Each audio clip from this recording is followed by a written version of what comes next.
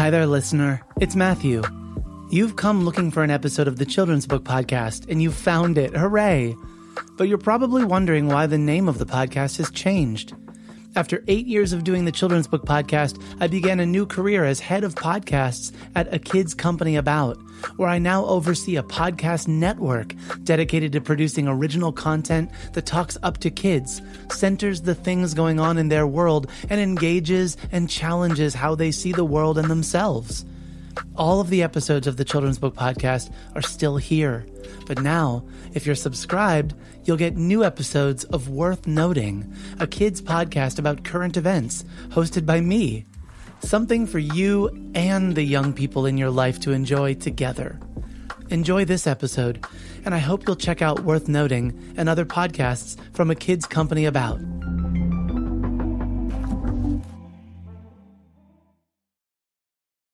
Support for the Children's Book Podcast comes from Storyteller Academy.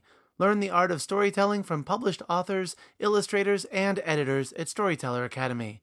This Black Friday, Storyteller Academy is hosting a picture book boot camp, with 100% of the proceeds being donated to the charities We Need Diverse Books and First Book.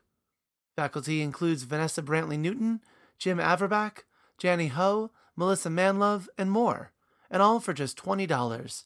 Don't miss out. Sign up today at StorytellerAcademy.com. And from Gallery Nucleus, an art gallery and bookstore where you can find prints, books, and other gifts from some of your favorite children's book illustrators, like John Clausen, Christian Robinson, and more. Gallery Nucleus is offering listeners 15% off your next purchase by entering in the promo code WONDER18. Visit GalleryNucleus.com to discover more, or click on the Gallery Nucleus banner at MatthewCWinner.com/podcast.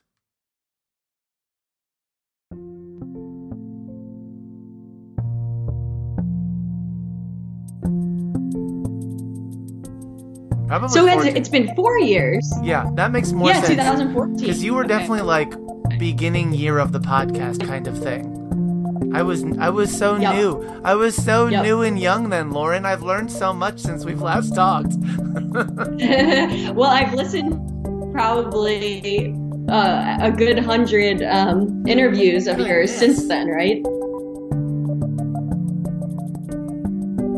Let's be still. Let's get lost in our minds, dreaming, imagining who we might be when we grow up. This is the Children's Book Podcast, episode number 472. I'm your host, Matthew Winner.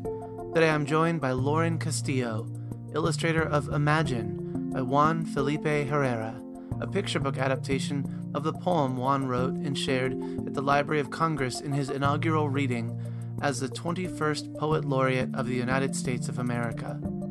Lauren's work on this picture book is beautiful, and it adds a rhythm to the poetic story that moves readers along with each sentiment, each memory.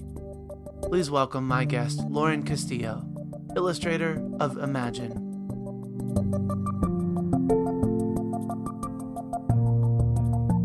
Welcome back to the podcast, Lauren Castillo. It's so nice to talk to you again.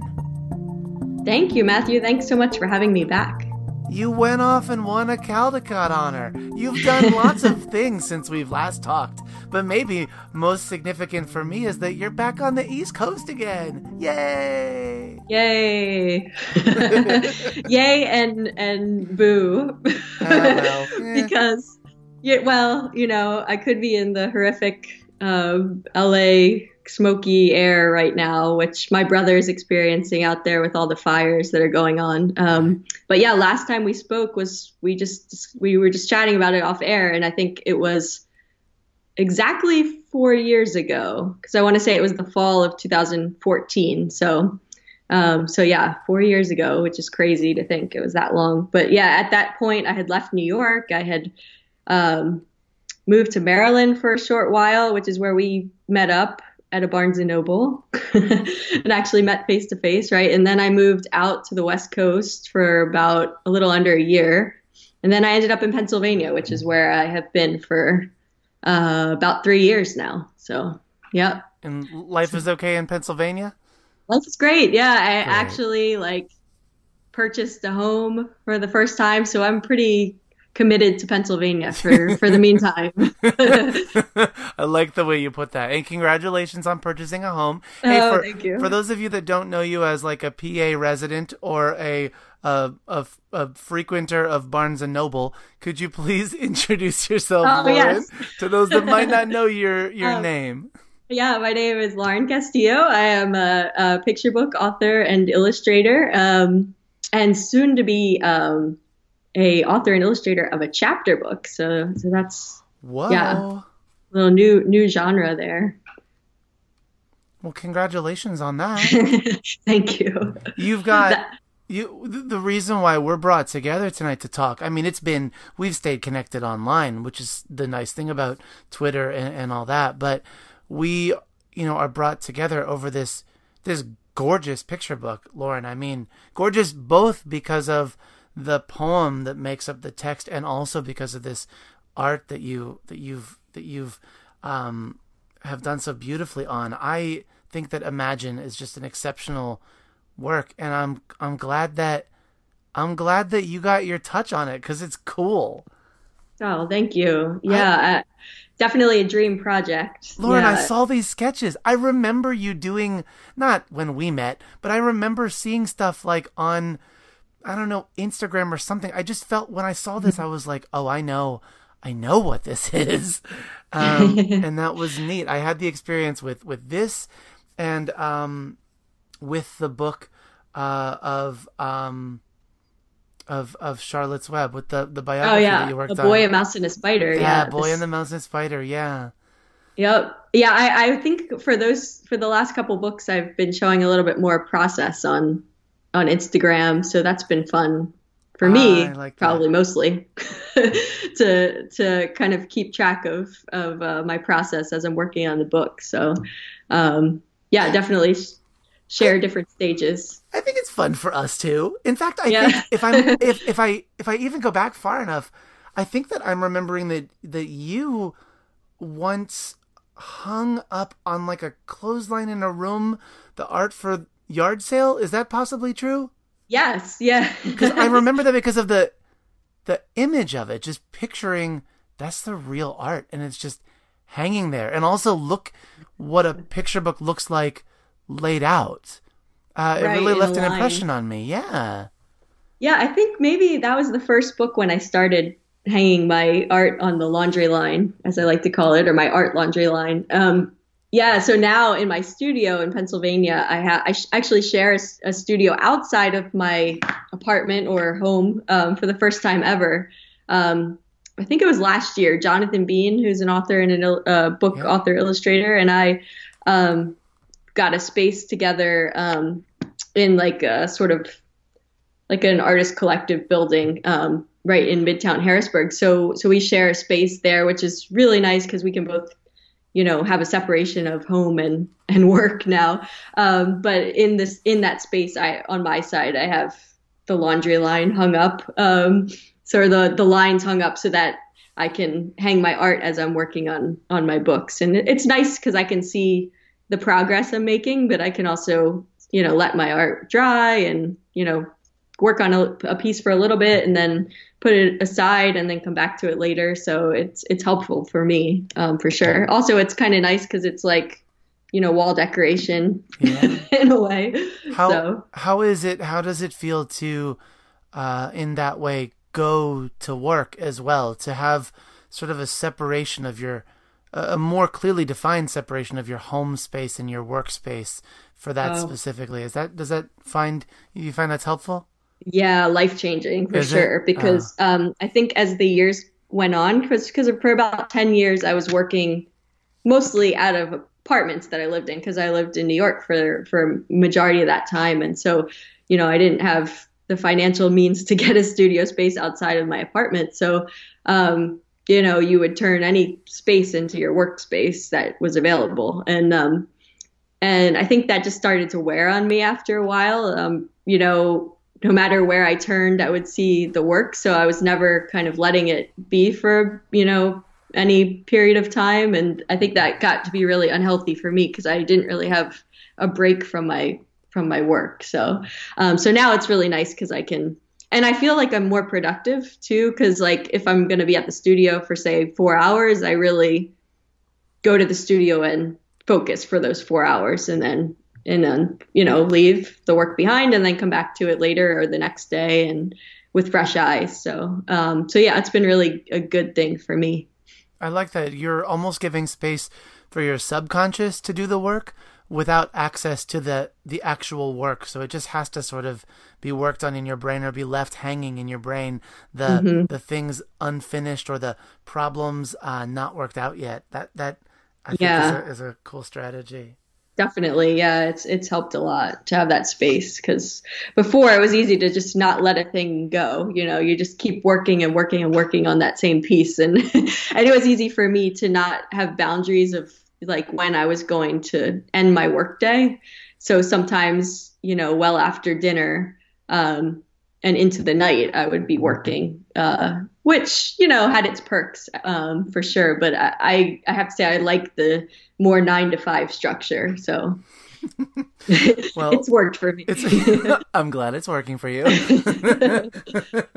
I want to turn our attention to this new picture book that you have in September. The latest work, Imagine, came out, that Juan Felipe Herrera, poet laureate, wrote and you illustrated. Do you mind sharing a little bit about, to you, what this story is? I know I certainly have an awful lot that I want to reflect on, but I thought it would be nice to hear from you first. Sure. Well, I always tell children, and I was on the road a lot this fall, bit on tour, and then different conferences sharing the book, and I tell kids and adults it's about dreaming and imagining who we might be as we grow, and the book is extra special because Juan Felipe actually wrote this poem when he was named Poet Laureate of the United States of America. So he was Poet Laureate from 2015 to 2017. And, when he was, I guess, inaugurated, you would say, in 2015, he actually read this as his acceptance, part of his acceptance speech, I guess. And so I'm still curious. And so basically the text, as you see it in the book, is almost exactly how he read it then, like very little changed, because I actually found a YouTube video of him reading the poem, and the only thing that changes is that there's the repetition of imagine at the end of every spread, and that wasn't the case in the original poem, but otherwise the words are exactly as they were, as he wrote them for that speech. And what I haven't been able to find out, because Juan Felipe and I haven't actually done any events together yet, is what I want to ask him is, did he approach the publishing house Candlewick to turn this into a picture book, or did they approach him? Because I'm just so curious how it did end up turning into a picture book. But I think it works perfectly, and it does. It works. The structure of it is brilliant in a lot of ways. I think that for whomever out there feels like poetry is just sort of words, in broken lines, that it maybe doesn't feel as much of an expression of art. I feel like you can feel the master at work in this poem. Mm-hmm. There's just there's a structural payoff that's beautiful, that we hope for in picture books as well, with page turns, with the conclusion of the book servicing the start of the book, moments like that he just pulls together so beautifully here. Mm-hmm. So I love knowing too that it's a bit of a mystery for you how this came to be, but I'm glad that wherever saw that its potential could be there, and especially with the right artist, with you, that it could really connect with young children.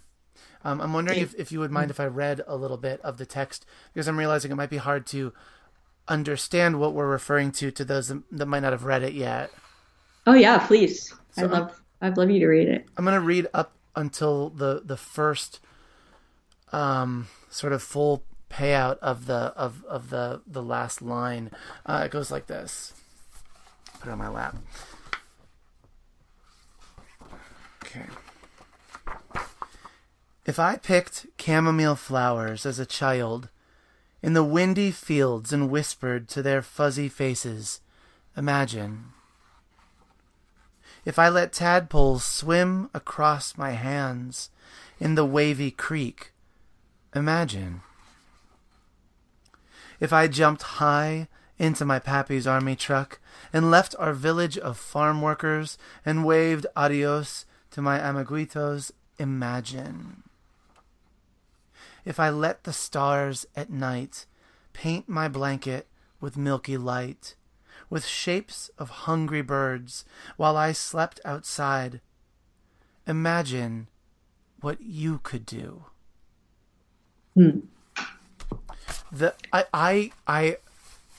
Okay, so it doesn't often happen, Lauren, that I carry a single question with me all the way up to an interview. But I have been thinking ever since you and I planned to talk about this book, gosh, like months ago.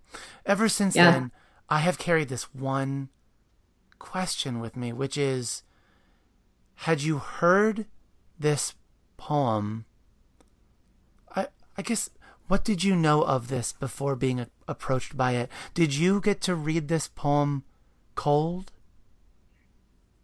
Yep. It was sent to me just as any picture book manuscript would be. I quickly jumped online to find out a little bit more. Cause I knew Juan Felipe Herrera, I knew his name, I knew of him, but I didn't know, the history behind the poem. I didn't know that actually for a while, I had accepted the project, long before I knew that this was something that he wrote as his part of his acceptance as poet laureate. Yes, people sorry. would know this. No, I don't mean to jump on you, but that idea that there have been thousands of people, those that have heard the speech, have watched the speech on YouTube. There are a lot of people that this poem would be familiar, whether they would remember that it directly was the speech or not. It's not, the book isn't titled, Imagine Juan Felipe Herrera's inauguration speech to be poet laureate of America. It's not labeled as such, so it gets to exist the way that you first experienced it as well. Right. Yeah. And I read it. It was just so beautiful. I love poetry in general. And then, I just visualized it from the get-go. And so I knew that it was a project that I definitely wanted to illustrate. So, I love that. I just felt fortunate and, working with Candlewick, who's a publishing house that I absolutely love working with in the past. So yeah, everything kind of came together nicely. And then I had to wait a little bit because I believe we signed this up back in probably 2015. So, I knew that it was on, it was like I'm on my list of projects to work on, but I couldn't work on it right away. And that's always so hard when I have to wait. So you read the poem and then wait, Lauren, it's not time yet. You have to do the other work first. Yeah. This would have been too, you would have been signing the contract on it after the Caldecott honor then, right? It was that year. Yes. What a year. Holy cow. Yeah. Well, so wait, though, before we're going to talk a ton about your art, we need to talk a ton about your art. I love, this is some of the most beautiful work you've ever done, I think. Thank you. And this is coming from a person that knows your body of work and I've looked closely at your body of work because since that moment in Barnes & Noble when we met, Lauren, I have loved your work and I have continued to love your work. Thank you so much. And to experience, okay, I'm gonna reveal myself. I experienced this poem And up to that line that I read, I was following art, words, art, words. That line, though, it destroyed me. It just made me... I didn't realize going into this that while this text feels like it's talking to a child, imagine what it might be like to do this. Imagine what it might be like to wash your hands in the water with all the tadpoles around you. I was just thinking like, oh, imagine what it's like to be a child. How cute. And then to have that line, while I did this, imagine what you could do. To have that awaken my senses and go, wait a second, this person is telling their story and saying, you think what I did was special. Imagine how special your story is. For someone who is as widely recognized and revered as Juan is, to have him speaking in this format specifically to a child and saying all that my life has done, and you illustrate him at his later into adulthood when he was named the poet laureate, to see how he has aged from child to this man, this accomplished man, and all the while to have that message, I'm not going to be able to articulate it, to have that message be, you, imagine what you could, imagine the potential in you. Lauren, I couldn't, I was just, it was somebody that sees, I know you see readers, I know you do, to hear that text, not fake it, to hear how sincere that he understands who he's speaking to in that speech, and in this format, those words still carry that power, the power that he strung together, in that poem. It's just beautiful. Yeah. Very powerful poem. Yep. I can imagine the great care that that you were taking with this. I know you said you were excited about doing it, but I don't know. It gave me like goosebumps thinking, oh my word, now Lauren has to finish the rest of this poem. Right? No pressure. This, I just felt like for this, I work slightly differently for each project, because, each story has a different way that I want to tell it with the art. And so like I do change up my materials a little bit, and probably most people wouldn't really notice it because the end products do, I guess, look similar. But for this book, I felt like I wanted to do something a lot different than what I had done in the past. And so I had been doing a lot of like kid art workshops, where I was doing foam printing. Yes. So like mono printing with foam, basically. And I just felt like this was the perfect project to bring that technique into. And it was just like more of a fluid look to it. You kind of have to be okay with any sort of accidents, that happen with the art, and like just kind of throw your hands up a little bit and not be so meticulous.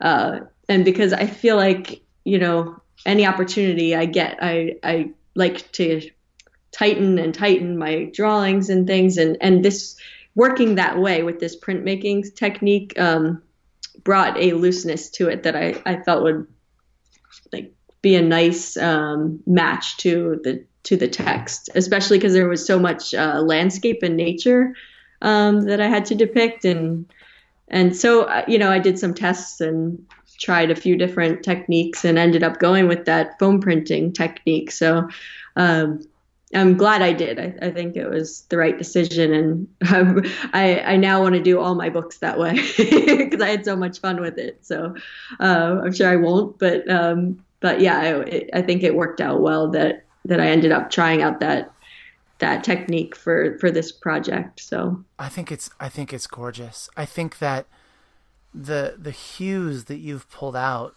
in these textures, from overlaying these colors, from the just the different lines that foam makes. You're not painting with a brush. And so as you're saying, there's just sort of these things that happen, these marks that happen that you can't repeat. Because it just, there's no way to put the, I know you're telling me, but there's just no way to lay it down the same way twice. And I'm sure I'm making all sorts of like page noises as I'm going back and forth, but to have that, the olives and like clay reds and greens, just making up the body, the earth of this, the footing, the grounding of this book, and to have your line work, that beautiful ink work over top, sometimes going right over top of the ink beneath it, and sometimes not. I'm thinking of those chamomile flowers and how sometimes they are the bright white just sticks, and sometimes it gets washed in sort of the foliage, the grass. That it's just so pretty. I just can't. Clearly I'm really articulate tonight talking to you. Thank you. It's beautiful though.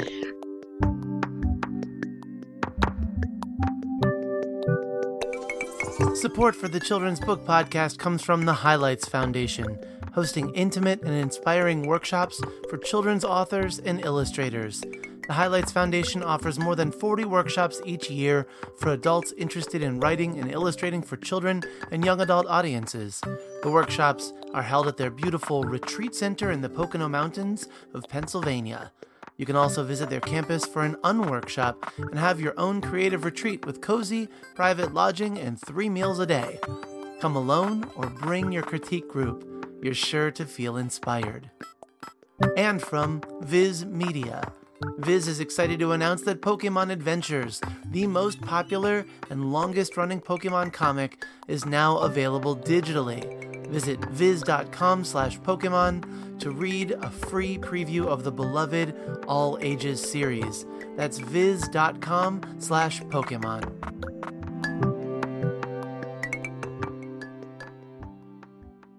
I think part of what was successful about it for me was that like I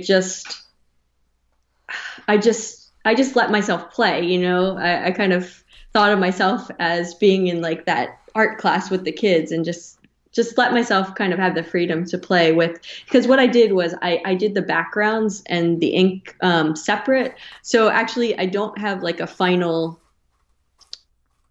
piece that's all the pieces combined, if that makes sense. Like I have a sheet that is the ink drawing and a sheet and a piece of paper that is the landscape printing, and I did combine it in Photoshop. So my final pieces that I sent off were digital in the end, because although like none of the pieces were created digitally, they were just kind of combined digitally. So we have the but book that was the book is in. But, and the book, right. I know what you mean, though. It's always that funny idea of like, what is it? The Society of Illustrators, the original art showcase, where it's like, but I did if I showed you the original art, it'd be in 2 separate parts, or it'd be in these different pieces. Or sometimes like 20, you know, because some people collage a lot. They collage it, yeah. It's interesting the way that the medium works now, but I'm glad that because of that, you get, for example, the gorgeous spread with the chickens.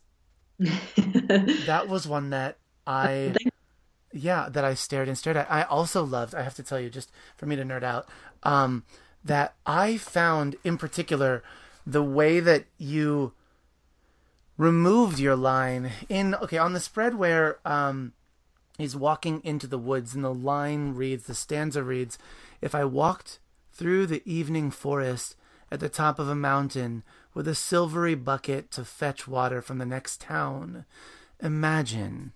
And you have, as your eyes read from left to right, there's light on the trees, on his back, in the sunset, going into this dense, dark woods, but also you lose the line as you go into that dense, dark woods. And the feeling, at least for me, is going into uncertainty, going away from the light, going into a place that might be a little bit dangerous, because we are talking about a kid going into the woods here. Right. There's something about the way you're using this medium that I think works really well there. And also that your line on the left-hand side of the page is sort of that of like crayon or chalk. It's brighter, and it almost reveals the texture of the paper you were drawing on. Or I know you know what I mean, that it's not a solid line, but it has texture to it. Right, a little, rough, kind of dotted, textury line, I appreciate, Lauren, that you let me talk like a non-artist about your art, because I find that there's an awful lot that's so appealing to me that I don't quite have the language to communicate, but I can tell you how strongly it appeals to my senses as well as to my eyes and how it's serving the text. Well, I loved hearing your description. It made complete sense to me. So I think about the way you use, because so much of this book incorporates background and landscape. I think about what that means then when you give us white space, how it draws our eye. Like on the very next page from that forest, we see a similar, semi-symmetrical drawing, this time of Juan going to school.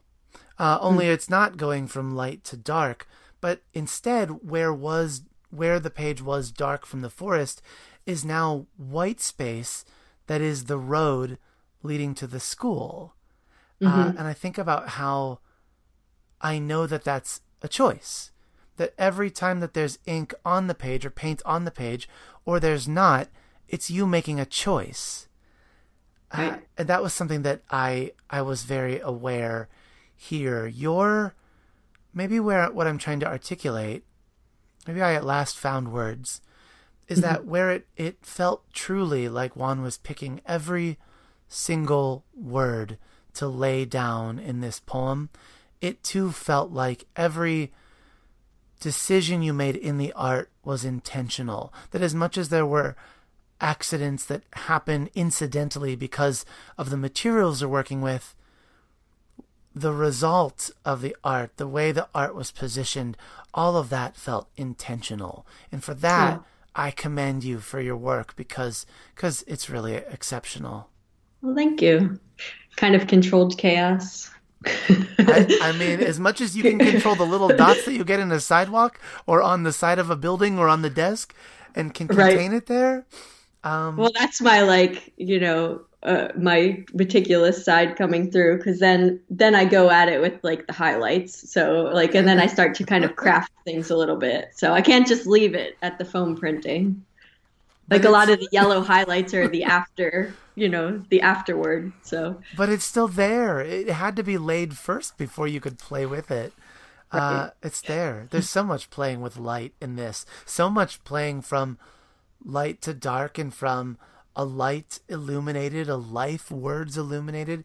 There was a lot where you were playing with light here, and I like that. I like also that so much of this is from behind Juan, that you've positioned it that we're looking over his shoulder, reminiscent of we're looking beyond his life into his experience. We're not looking at this face, we're looking at that experience, and then imagining what our experience is like. Because for all those imagines we got up front, I don't know that I said this, but for all those imagines we got up front, it took 1, 2, 3, 4 stanzas before we got imagine what you could do. But then the real tension for me was that for the rest of the book, we just get imagine. Imagine, as you were saying, that was put in imagine. It wasn't in his speech, but only at the very, very end do you give us that full spread with just those words, with the art mimicking the boy on the hill looking out at the moon. We get imagine what you could do. That the mimic, or calling back to that first time we heard that phrase, all of this intention, Lauren. It's just, it really, it worked as a piece of art. And I'm grateful that is what's in front of our readers, that you and he both doing this for our readers. Thank you very much. I went, the first school visit that I had was in DC, where I was doing like a little mini tour. And it was the first time I was reading it aloud to kids. And I didn't have the intention of it being like a kind of a group read aloud. But after the second Imagine, all the kids started joining in. So every time I would read the stanza and get to the word imagine, they would say it with me. And I thought it was like, it just was so touching to hear everybody reading it together. And it was really sweet. So after that first school visit, I invited the kids to do that. So like for the entire tour, we were reading it together, which I thought was special. So you get this choral reading, but do you see also the thing you're giving to young Juan in that? Because there's a spread that says, if I stood up in a school far away from where I lived and sang for the first time in front of the class, imagine. But in that moment, Juan is by himself facing the class, but he's not, because all of us, or all of that audience that was with you, was behind him. You were all behind him, giving that chorus to his voice. I mean, come on. That is beautiful right there. Yeah.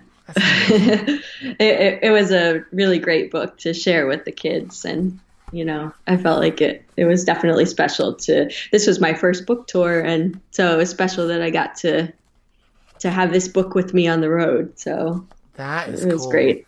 Yeah. So with Candlewick, there's always this great stuff to talk about with Candlewick. I was at a writing retreat recently, and I was telling them all about how Candlewick is special because their paper is weighted differently. It's this beautiful quality paper, and the glue they use, people like joke about those of us that like to smell the Candlewick's glue, but there's a certain quality to their books that is distinguished, right? But beyond that, beyond smelling the glue, which I hate to say that way, but I totally enjoyed I really value the piece of art that Candlewick considers the book as a format. I also know that you have a different case cover beneath that jacket, and I wonder, going into this, how much of that was something that came from the art director, came from a plan that way, or what of that is yours? When you're approached about this manuscript, Lauren, how much, at least in this book particular, it might be different book to book, but how much did you have say over the book as a whole format, the dimensions, the what do you call it, the trim size, that jacket being different from the case cover, all of that? How much of that was something that you were able to put input on? I usually, I think all but one of my books are, and they're with different publishing houses, but they're all printed on uncoated stock. Yeah. And it's just something that I realized about my art in the beginning, was that it seemed to suit my art the best, having the stock of paper be uncoated rather than more of a sheen to it. So that's something that I think, this is my third book with Candlewick, and we've been doing the same uncoated stock since the first book we did together. So I think that was sort of, and I work with the same designer, so I think we kind of already knew, like, we kind of already had the same, feelings about my art. And because I think early on with the first book, we did some tests to see what paper would maybe look best. But generally, what I'll do is, I have an idea, maybe if I have a special idea for the case cover, or the end papers, and also the trim size, like I kind of propose that when I send in my early sketches. And so it's that something early. that, Wow. Okay. yeah, and maybe in this case for Imagine, trim size, I had proposed, and paper was set, but the case cover didn't actually come until later. As I was working on the art, I was thinking about how it would be fun to have like a really simple case cover with like little kind of speckly, to have it be like a sky, basically a night sky. And so yeah, I just propose, at this point, I guess I've been working with the same woman for a number of Heather McGee, who's a wonderful designer there, for a number of years. So I could just say, hey, what do you think about this? And she, most times says it's a good idea. And Heather's like, that night sky would be awesome, Lauren. But what if we made it shiny gold foil? Right. So yeah, I did not know about the foil. That's cool. Until later. So yeah, for sure. And sometimes too, like depending on the production schedule, you'll have to stop work on the interior art and start your cover and get that finished. And that before you go back to, what you were doing before, your interior art, really? Just because of a timeline, of when sales and whoever's needing it needs it. Oh, because they need to cover to start promoting it, you mean? Yeah. And so I never thought that before. Okay. Yes. Sometimes the cover has to be done earlier on. And other times you can wait until the end. So it really, and I think in this case, I was in the middle of the art when they said, okay, we need to get going on some ideas for the cover. So I stopped work on the interiors, and then we did some covers. I sent in some cover sketches, and actually, I liked what you had to say about, looking about a lot of the images looking kind of over Juan's shoulder.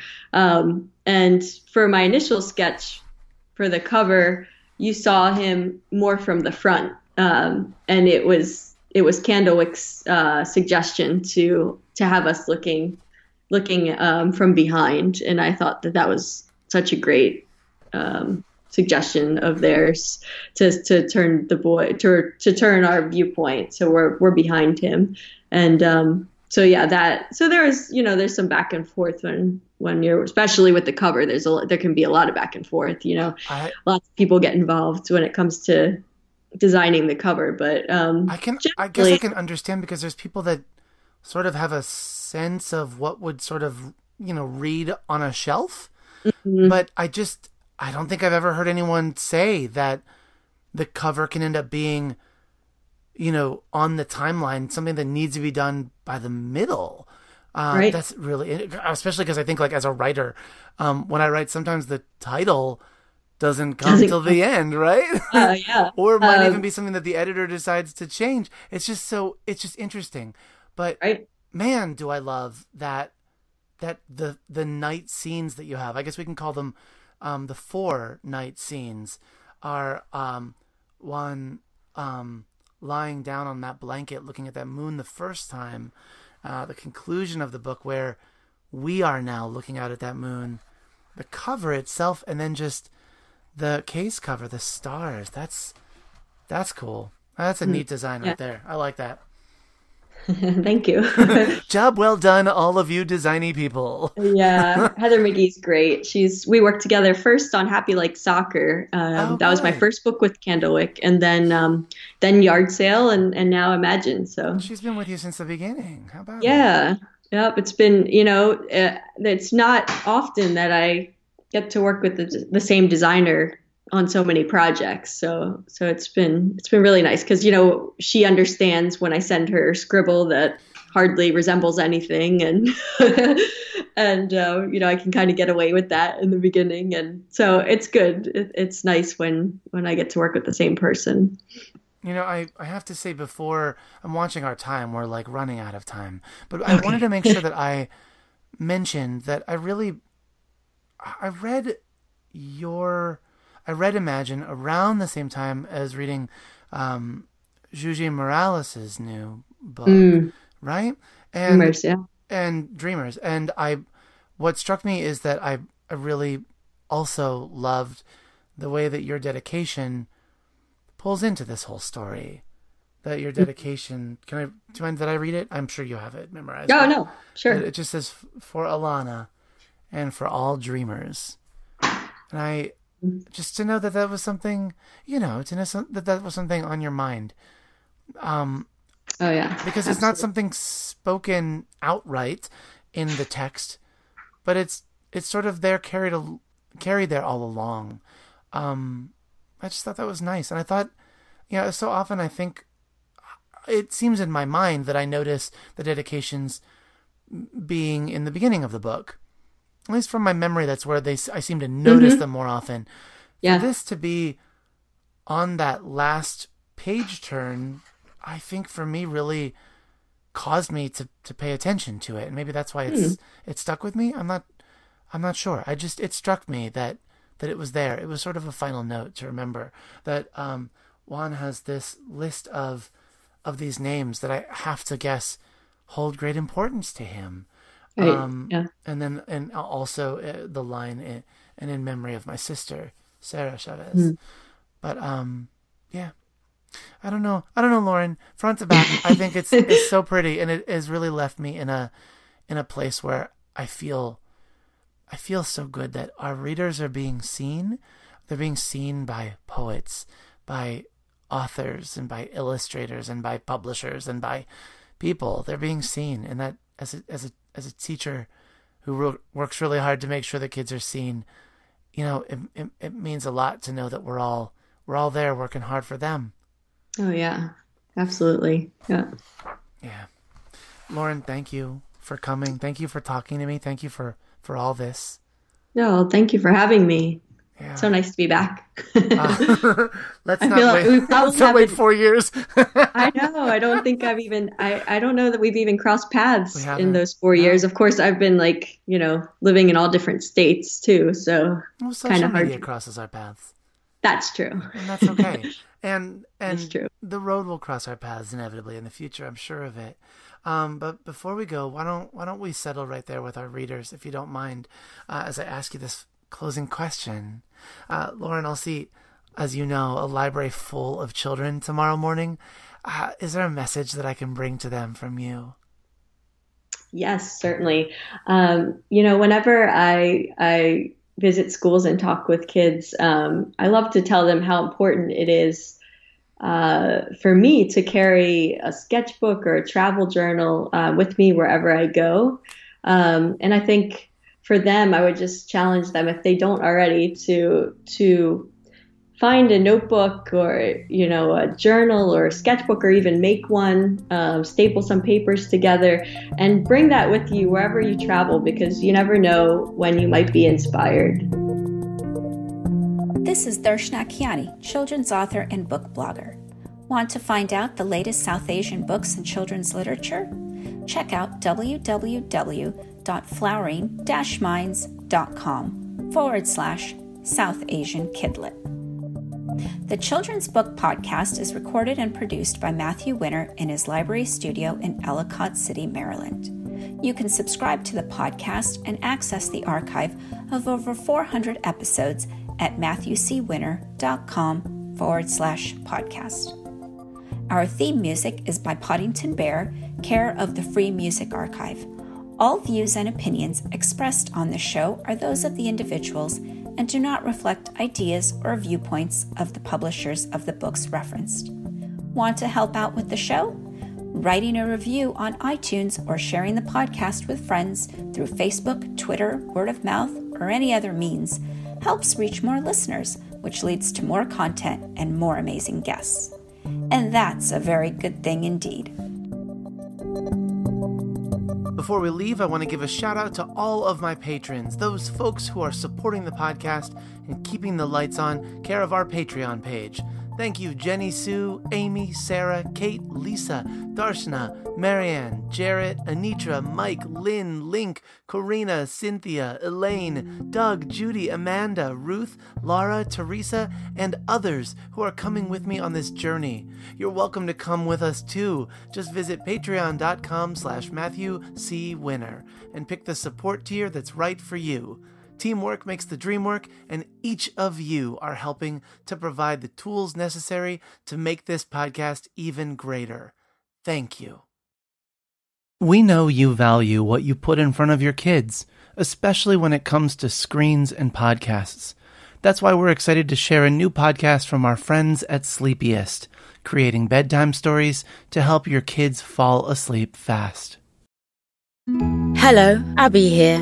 If you've got children and find bedtime's a struggle, I'd like to tell you about Coco Sleep, a children's story podcast designed to make bedtime a dream. Coco Sleep turns a chaotic bedtime into cozy bonding time.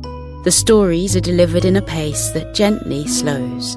Rumour has it that no one's ever heard an ending. So search Coco Sleep on your favourite podcast app and let's make bedtime a dream. That's KOKO Sleep, and I'll see you there.